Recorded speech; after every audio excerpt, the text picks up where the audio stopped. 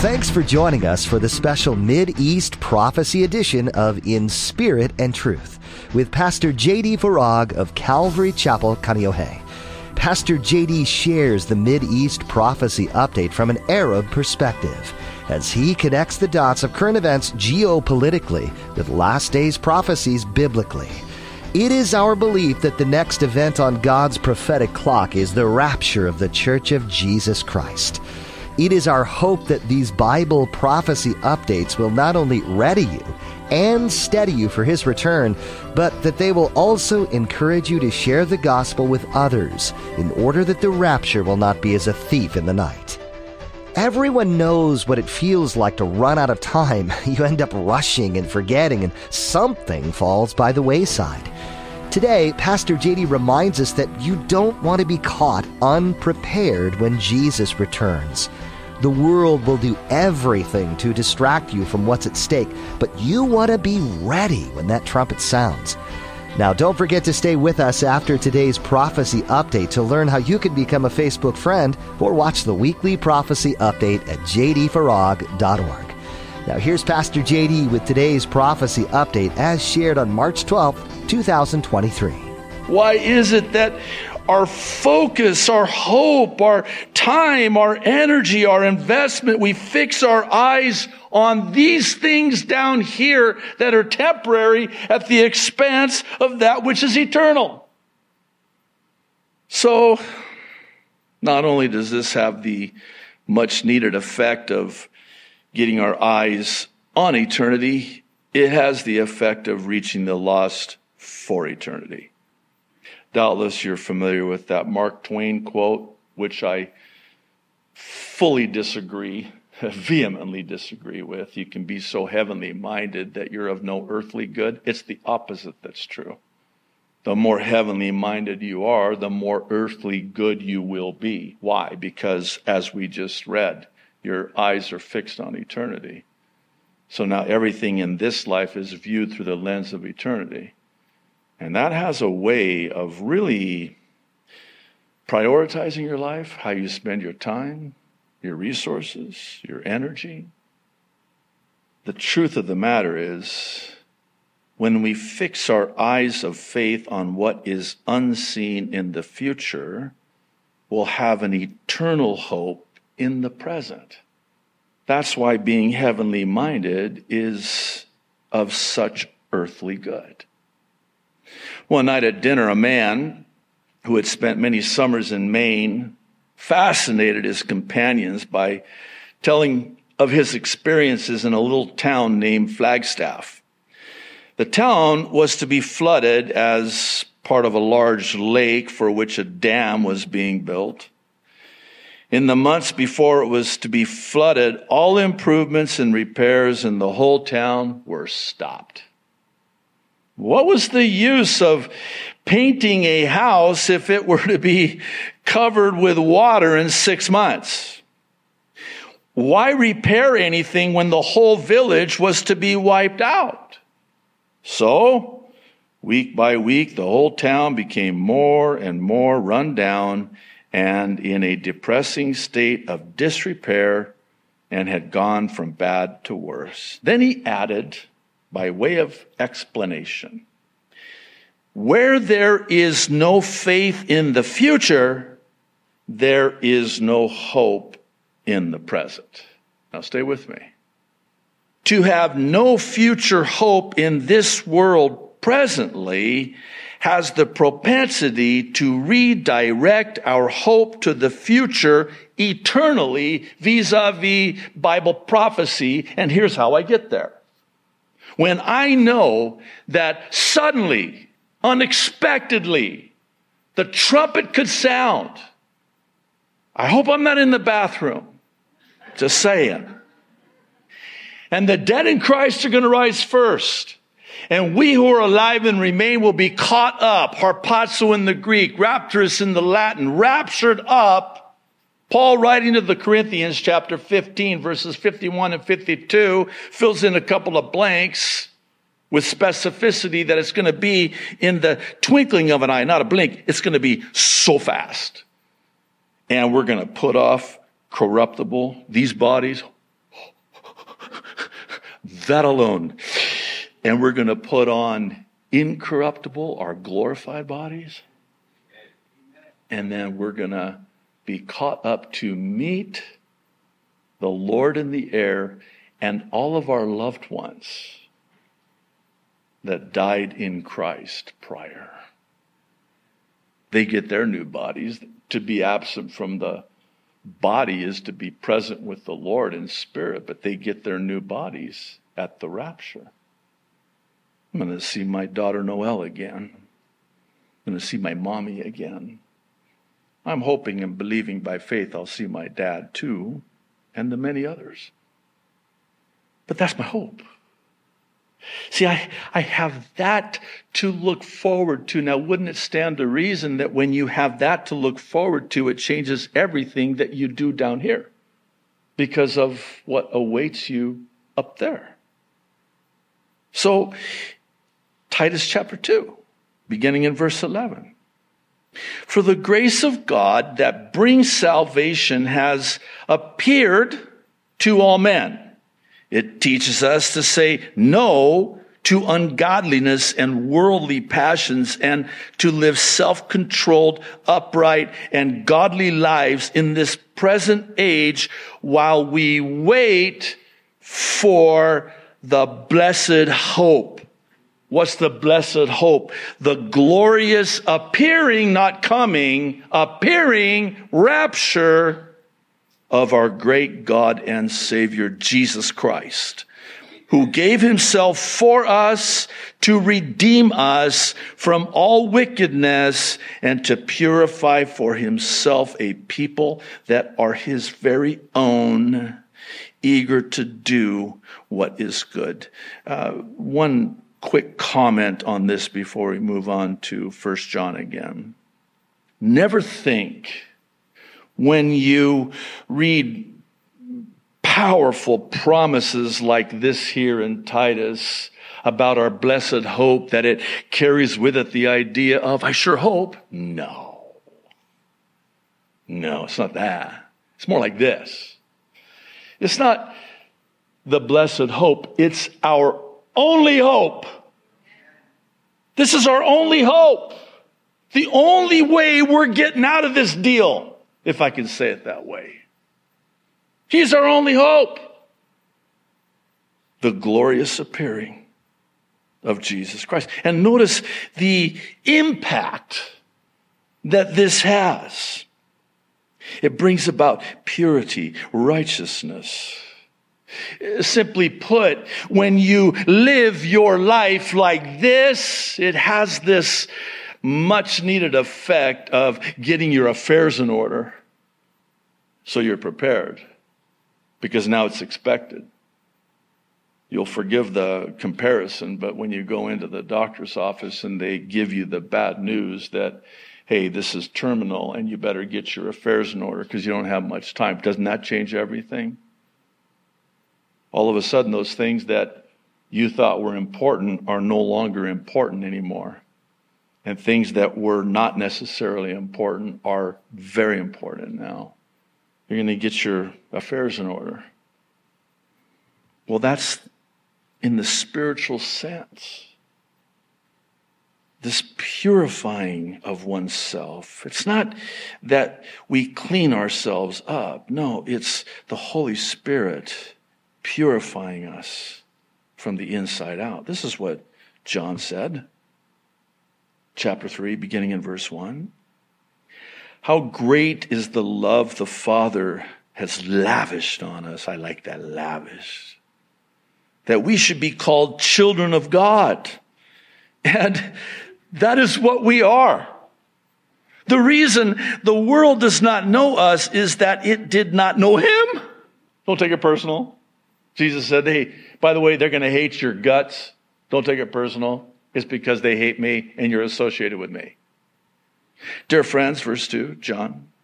Now, we are children of God, and what we will be has not yet been made known. But we know that when he appears, there's that word again, We shall be like him, for we shall see him as he is. And then he says this, verse 3. Everyone who has this hope in him purifies himself just as he is pure.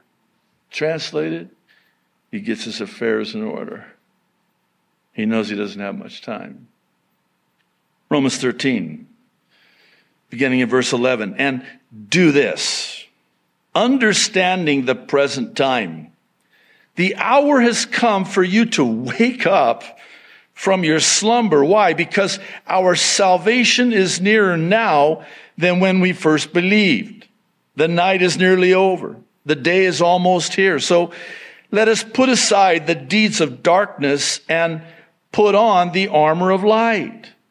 Let us behave decently as in the daytime, not in orgies and drunkenness, not in sexual immorality and debauchery, not in dissension and jealousy. Interesting, that would come up and rise to the level of being on the same list as something as horrific as sexual immorality and orgies and drunkenness.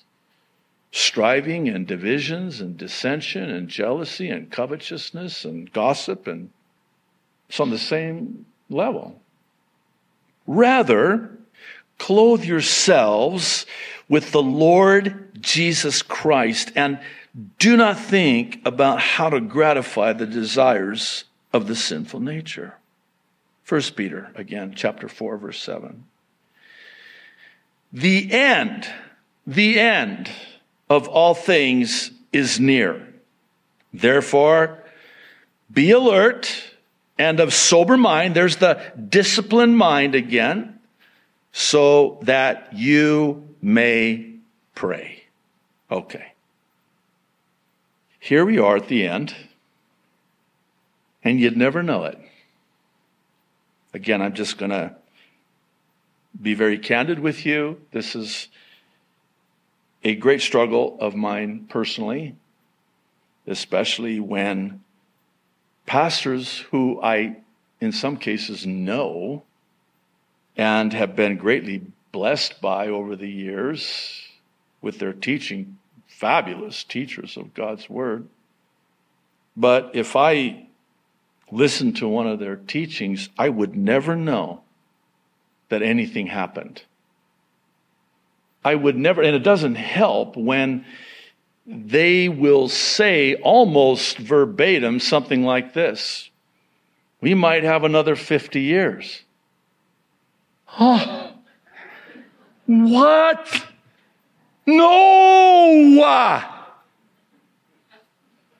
And then I turn them off. What are you talking about? You're talking about what you shouldn't be talking about, and you're not talking about what you should be talking about. Why are you talking about the pastor friends that you and I know that are dead now? Oh, nobody wants to talk. Let's not ruffle any feathers. No, ruffle them. Let's not rock the boat. No, rock the boat.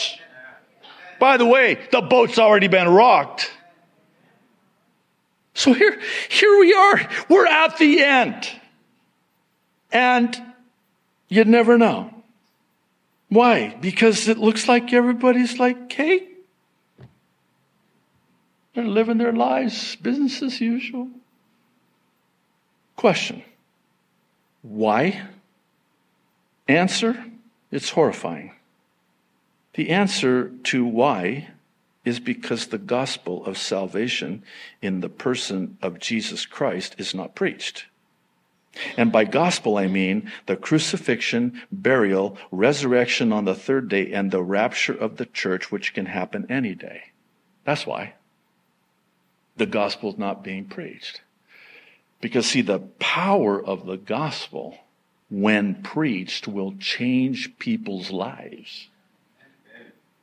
And you bring back to his rightful place the person of Jesus Christ, who becomes now central instead of off to the periphery. Because you see, you cannot separate the return of Jesus Christ from the gospel of Jesus Christ, because the return of Jesus Christ is good news, the gospel of Jesus Christ.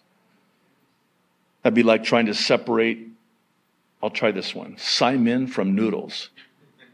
Did that work? Because, on the mainland it was spaghetti from noodles. It's not spaghetti anymore. Listen, if you got a better illustration, let me know afterwards. I'll certainly incorporate it. So again, if I sound angry, it's because there is a righteous anger.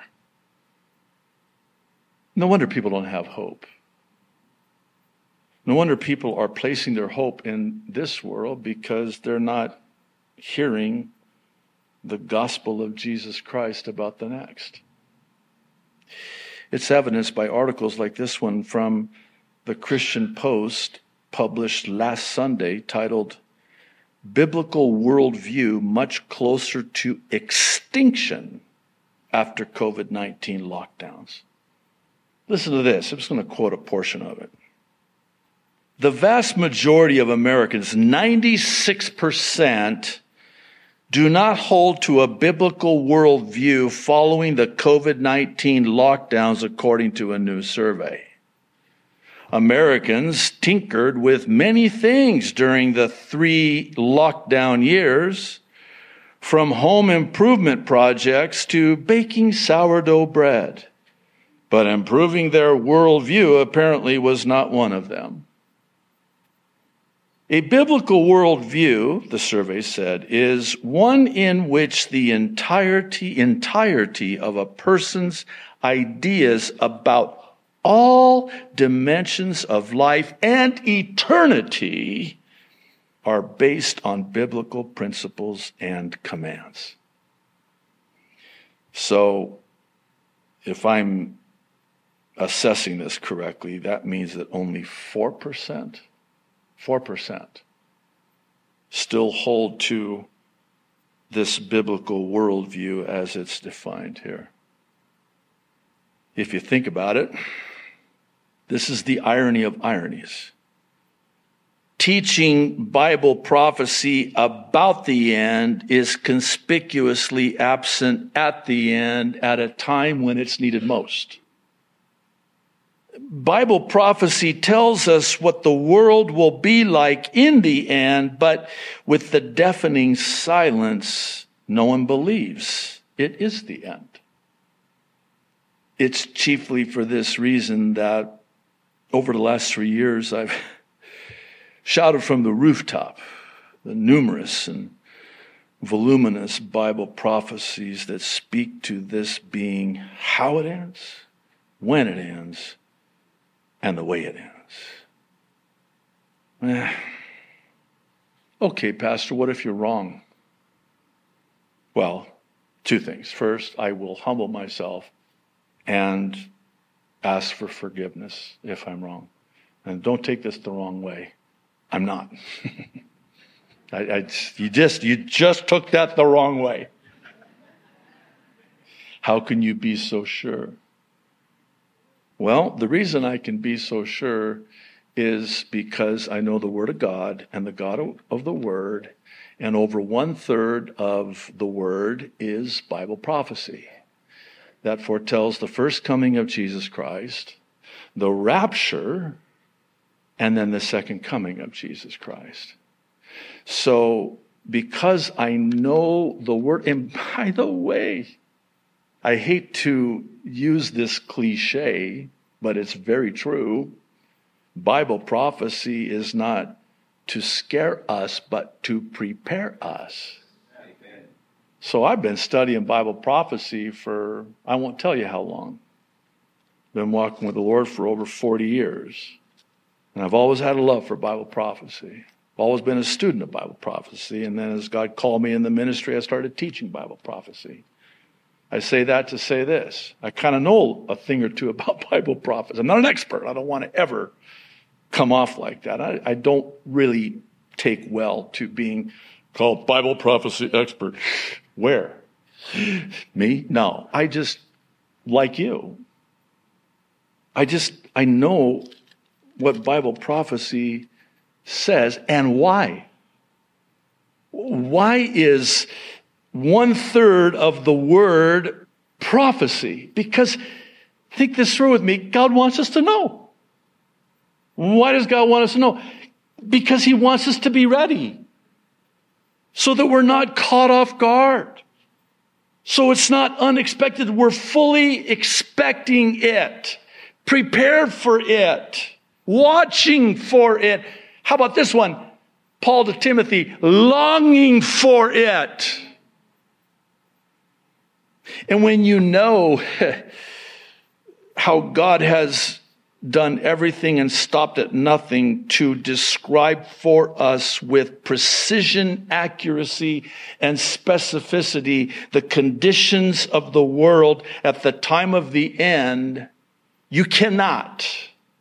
You can try, but you cannot read the Word of God and Bible prophecy in the Word of God and come away with this notion that, hey, we got time.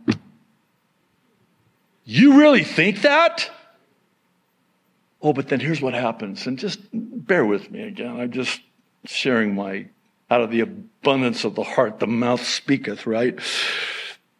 It is such a struggle for me because they are so quick and so good at coming back at us with something like this. Oh, you've gotten this. Well, what are you going to do? Just sit on your hands and do nothing until the rapture? Get thee behind me, Satan. Actually, it's the opposite that's true. If I truly believe that the rapture could happen at any time, that's a game changer, man. All of a sudden now, the way I see people is different. Because I'm looking at that person, whereas before, I would look at them with a disdain. I've repented. But now I look at them as an opportunity because they need Jesus. One of the things that has really changed in my heart as the Lord has done a profoundly deep work in my heart towards other people is when I see them through the lens of eternity and the nearness of the rapture, I imagine, and this is a good thing to do, I imagine them not being saved when that trumpet sounds and being left behind. And they will enter into the most horrific 7 years of human history. And then all of a sudden I go from being angry at them to feeling sorry for them and wanting to pray for them. It just changes everything. So the next time somebody tries to rub your face in this whole thing, well, then you're just going to do nothing. We're supposed to occupy till he comes. They are misquoting that parable, by the way. We talked about it. I won't go into it in the interest of time. But that particular parable, different than the others, is the mina. And every one of the servants got the same exact amount. One, it's the gospel. It's not the worldly mammon. It's not the resources, your talents, no, it's the gospel. Thanks for joining us for today's edition of In Spirit and Truth with Pastor JD. Some of what you've heard today may have encouraged you in your faith, and at times it may have brought up more questions that you would like answered. If you're wanting to get in touch with us, go to jdfarag.org and find the contact link at the bottom of the page. That's jdfarag.org. There, you can let us know some of the questions you might have, and we'll get back to you and try to answer those questions as best we can. While you're on our website, feel free to check out additional teachings from Pastor JD. If what Pastor JD shared today has you really confused about what it means to know Jesus and life beyond this life, there's a resource for you that might be helpful. At jdfarag.org, find the ABCs tab. This will walk you through what it means to have a saving knowledge of Jesus and what that means for you going forward. Once again, our website is jdfarag.org. If you're ever in or near the Kaneohe area, we'd love to have you come join us. Come visit Calvary Chapel Kaneohe on Sundays and Thursdays for a time of worship, fellowship and in-depth Bible study with Pastor JD. You can find service times and directions on our website. Just scroll to the bottom and click on Calvary. Again, that's jdfarag.org. Thanks for listening in to the Prophecy Update for today. We hope you'll join us for our next edition of In Spirit and Truth, where Pastor JD has much to share with you about what God's been putting on his heart. The Bible and its prophecies are not to be taken lightly, and so we'll keep digging in on In Spirit and Truth.